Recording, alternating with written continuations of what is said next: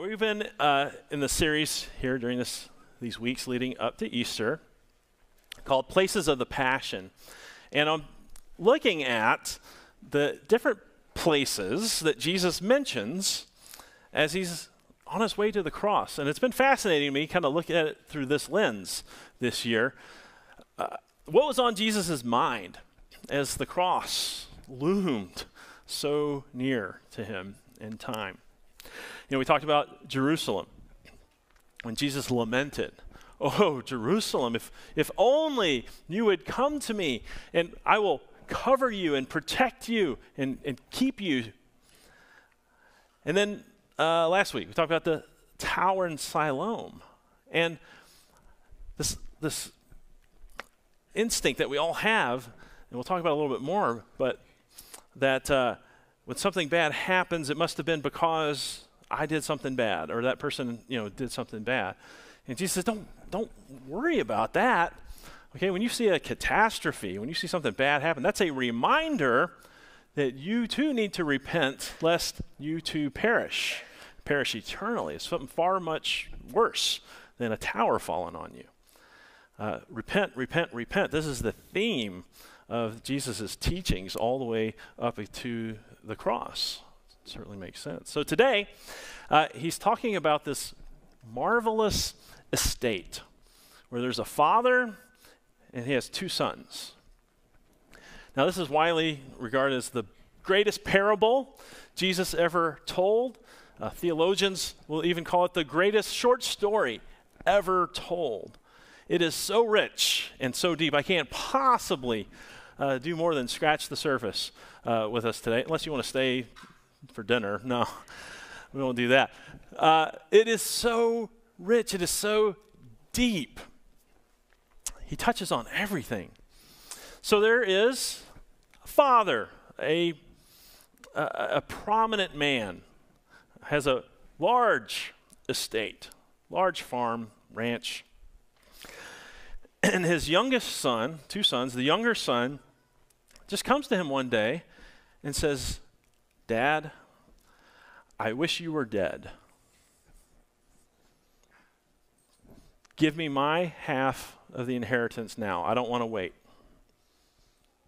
Now that's what he was saying to his dad. This was just a horrible thing to say in request of your father. And the father's reaction is also baffling. He's just kind of like, "Okay, I'll grant it to you." And then the son takes his half of the property and he sells it. Sells half of his father's estate while his dad's still alive. It takes him a few days to gather up all the money that came in from that. And then he takes off. "I'm out of here. See ya. I'm going to go have some fun with this."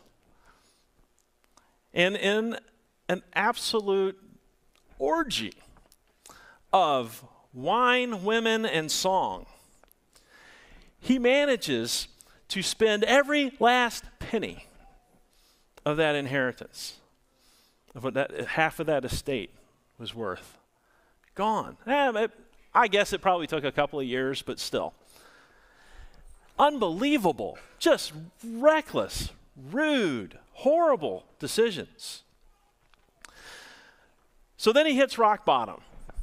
And to give you an idea how rock bottom it was, so, Jews weren't allowed to eat pigs. That was kind of one of those forbidden foods. And one of the reasons is because in Egypt, that's what the slaves ate. Slaves ate the pork. You didn't get beef. It was too expensive. And so now this guy, who again was this heir, the son of a slave, now he is so poor, he doesn't even get to eat the pigs. He's eating the pig slop, the pig food that he's feeding to the pigs. This is lower than low. So he hits rock bottom, and happens for many of us, right? Finally, we hit rock bottom, and God, all of a sudden, he has our attention now, doesn't he? And so the young man now,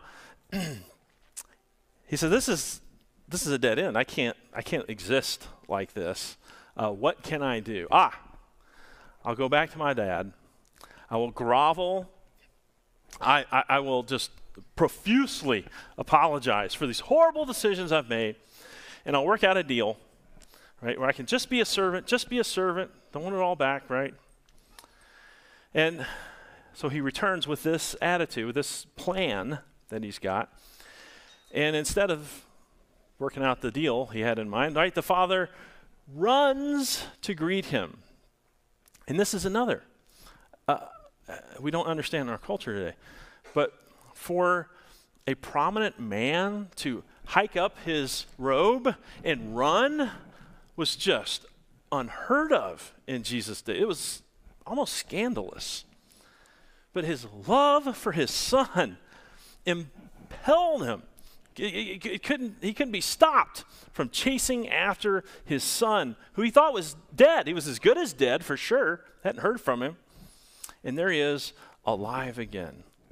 The embrace, the hugging, the kissing, welcome home, all the wonderful things, the celebration. And then you get the older brother, right? And I don't know if it's just me, but does anybody else feel sorry for the older brother? A little bit? I mean, doesn't he have a point? Right? He doesn't even know what's going on. He's still out in the field working when all this is happening. He's coming back from the field just another day. It's been this way for years. His brother's been gone. Another day, he's coming back, working in the fields, coming home. I hear singing. I hear dancing, merriment. What is going on? Well, the servant says, oh, your brother, he's back. He came home. Your dad's celebrating. Well, the older brother's just indignant now. Are you kidding me? What? Here, I've been doing what I've been supposed to do, all this time, and you don't even give me a goat to celebrate and make merry with my friends, and here this knucklehead comes back and you throw a big feast. You kill the calf for him, the meat, right? The real expensive food. Unbelievable, Dad. And so what is really, again, remarkable about, again, this very short story is that Jesus hits the three biggest temptations that we have, right? Our three biggest sins all wrapped up in one little story. Debauchery, despair, pride. Debauchery, materialism, consumerism, living as if this life is all there is. So we might as well eat, drink, and be merry, right? And obviously this is a huge, huge sin in our culture, our society. But before we say, oh yeah, them, let's think about our own hearts too. These are three big temptations that we all have to wrestle with, need to be aware of. The temptation to satisfy the flesh before we seek God's righteousness, His holiness, His plan and purpose for our life. Tempted to say, well, it's my body, it's me, I can do what I want, I'm not hurting anybody else, before we put other people ahead of ourselves, our family, our neighbors, our society, right? Despair, gloom. Why me, God? Big temptation. Again, we really went deep into it last week, the entire Tower of Siloam. If you want to go back and look at it. But again, it's this temptation. It's not fair. Something bad happens. It's just not right. It shouldn't be this way. And then pride, arrogance, condescending, not open-minded, maybe even, but open-hearted, right? To care about people even if we disagree. Huge temptations, and for each of us, of course, huge sins in our society, and we're all influenced by that.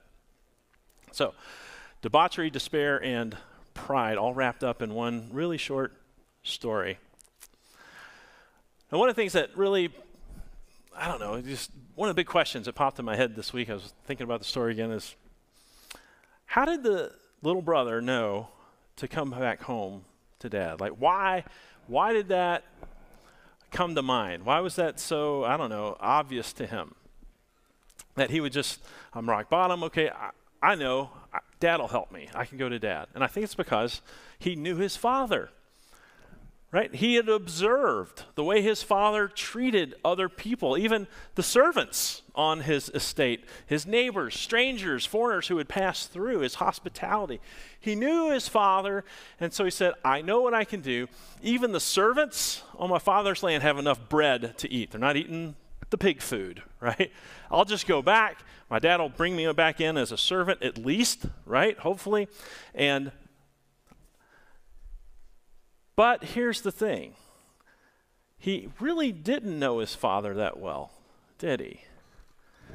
You see, he started thinking about his relationship with his dad as transactional, as almost like a business deal.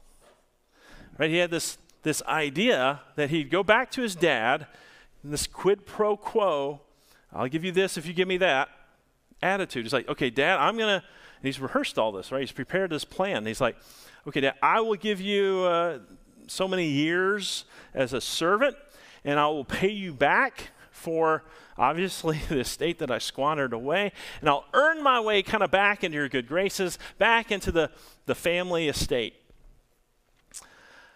Well, first of all, it's just ridiculous because it's an obscene amount of money that he owes his dad. You kidding me? Half of the estate, and he's going to work as a day hand, a hired hand, a day laborer. It'll take him an eternity to pay his dad back for that. This is impossible. There's no way he could ever do that. But the second thing is that it shows that, again, he doesn't know the heart of his father. Because what happens when he comes home?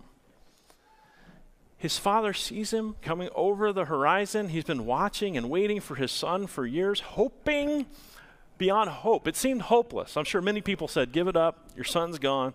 If he's still, if he's even alive somewhere, he's far away and lost in his morals and what's valuable to him. But here he is, the son comes back, and he runs to greet him. He's hugging him and kissing him, is embracing his neck, and the son still doesn't get it.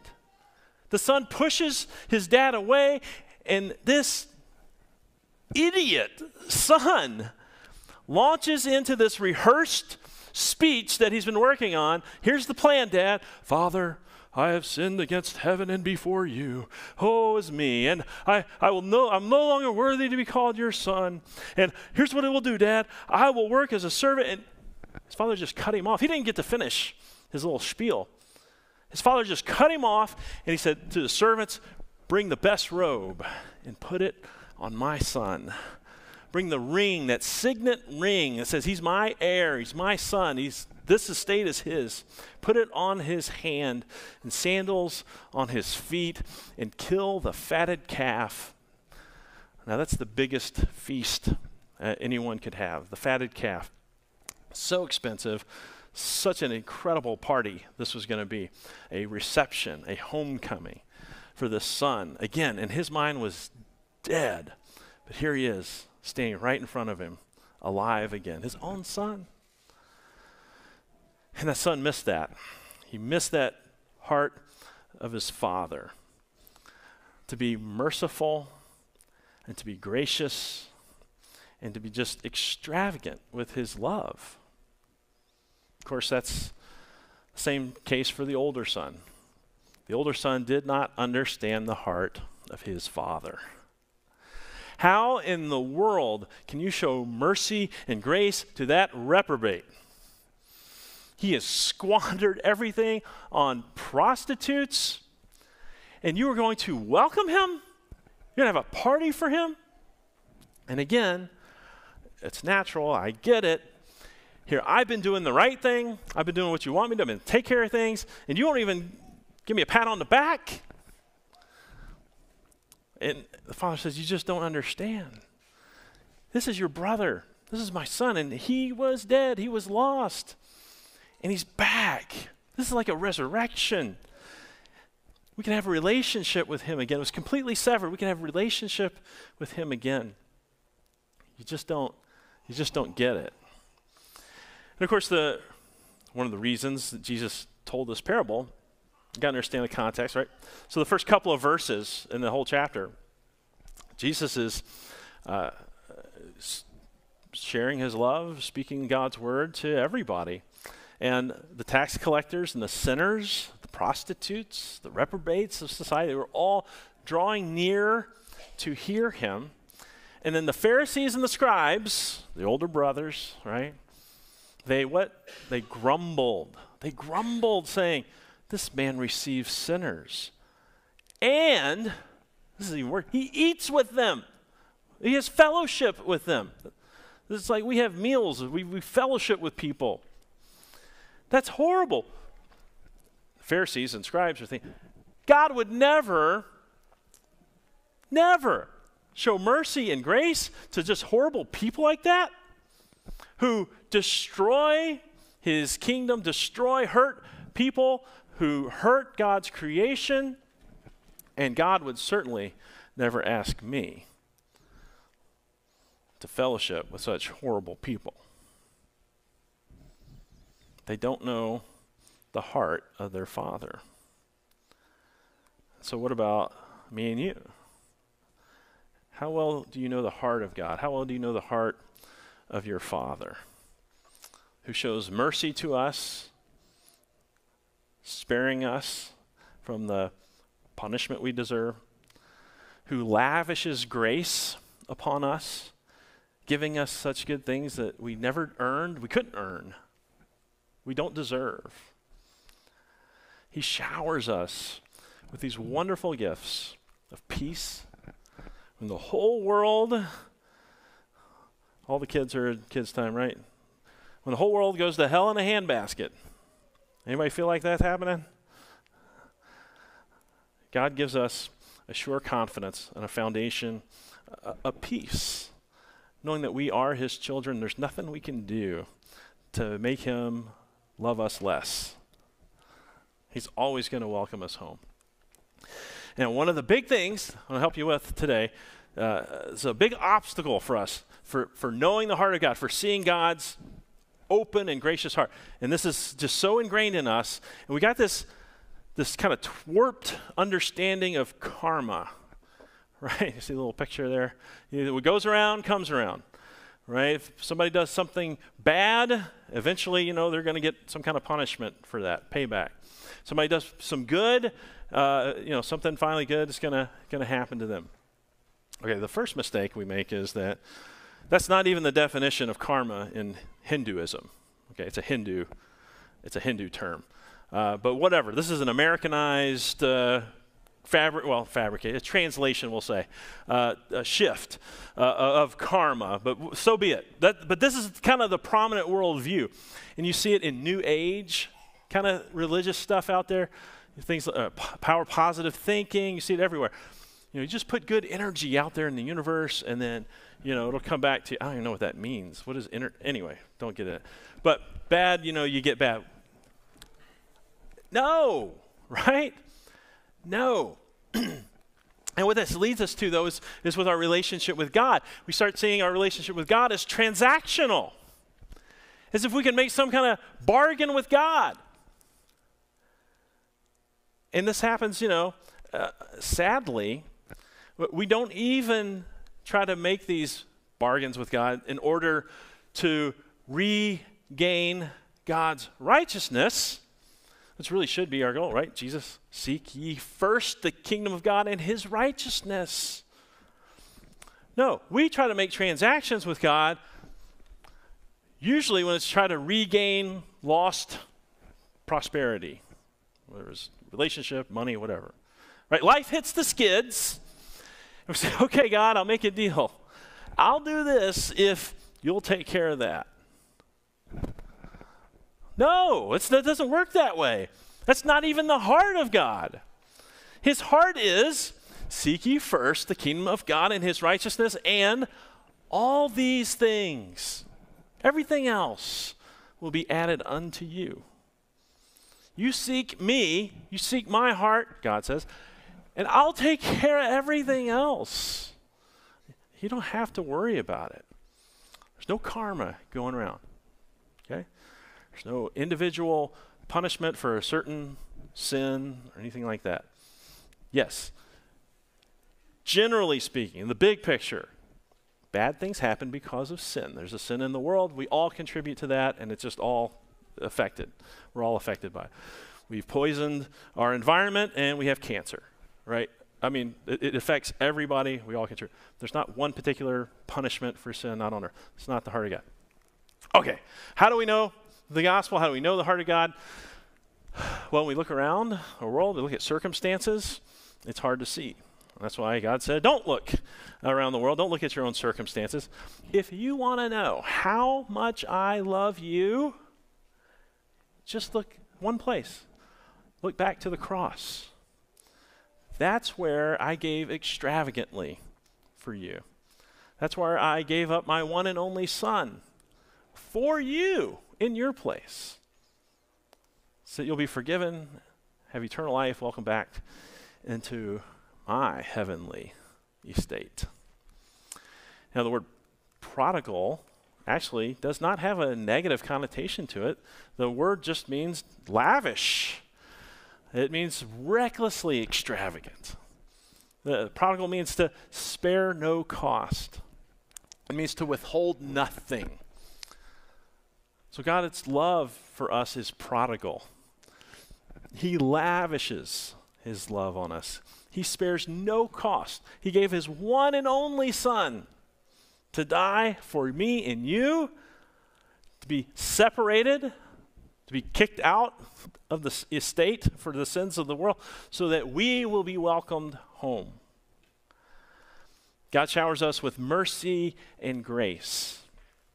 Remember, mercy is not getting what you deserve. Mercy. So not getting zapped by a thunderbolt because of our sinfulness. That's mercy. Grace is getting what we don't deserve. Like eternal life.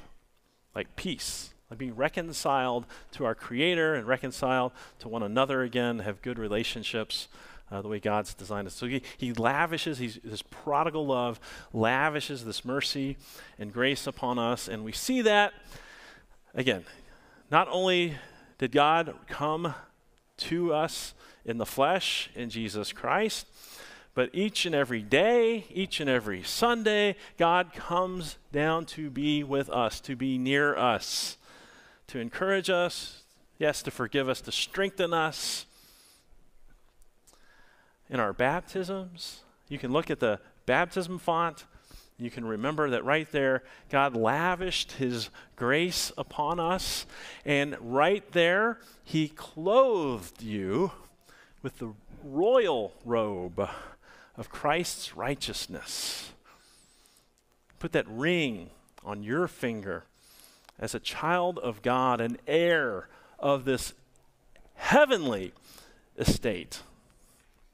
Here, the table, he comes to us again in body and blood, the feast of victory for our God that is set before us again and again and again, to be with us in an intimate, a very special way, to strengthen us and encourage us, and to remind us that his heart is to always welcome us home, to always welcome us home. Amen. Let's pray. We'll have communion. Almighty God, you astound us with the love that you shower down upon us. And we pray that we never take any of your blessings for granted. Help us to rejoice always in all circumstances because we always have you as our Heavenly Father. We always have a wonderful home waiting for us in the mansions of your heavenly estate, a life that will never end without any more harm or sickness, tears, or even death. We look forward to that glorious day. In Jesus' name, amen.